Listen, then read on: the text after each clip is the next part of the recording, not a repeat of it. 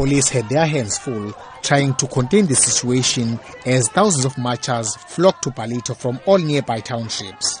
The bone of contention between the mall developers and the local youth is allegations that started surfacing that most people employed at the mall are not from the KwaDuza area. The regional mall is the first of its kind in the KwaDuza area and has large retail outlets, clothing stores, banks, restaurants and a cinema. However, the first day of business turned ugly when thousands of marchers forced their way onto the premises demanding employment.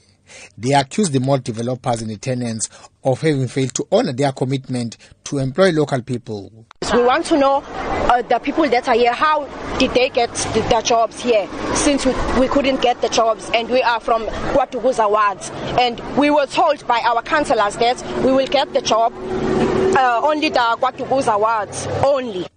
ANC Youth Provincial Secretary Sabelo, who led the march, accused the developers of having failed to ensure that ownership of the mall is inclusive of black people. We want young people to be employed.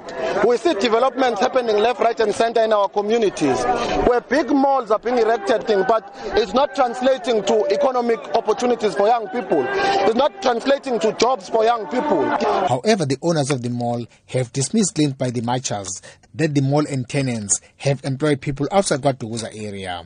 Patrick Flanagal is the chairman of the Flanagal and Gerard Development and Investment, the owners of the mall. And there we have about 2,000 people working here. Some of them will come from elsewhere because people like the Edgars and the Woolworths and the Checkers have got to bring some experienced people.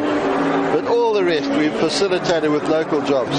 We've got artworks in the centre, all done by township artists. Because of the unemployment, there's an expectation that is raised for jobs. Mayor Ricardo Mthembu said the mall will bring much needed revenue in the form of rates while also creating jobs for thousands of local people. The marchers gave the developers 14 days to respond to their demands.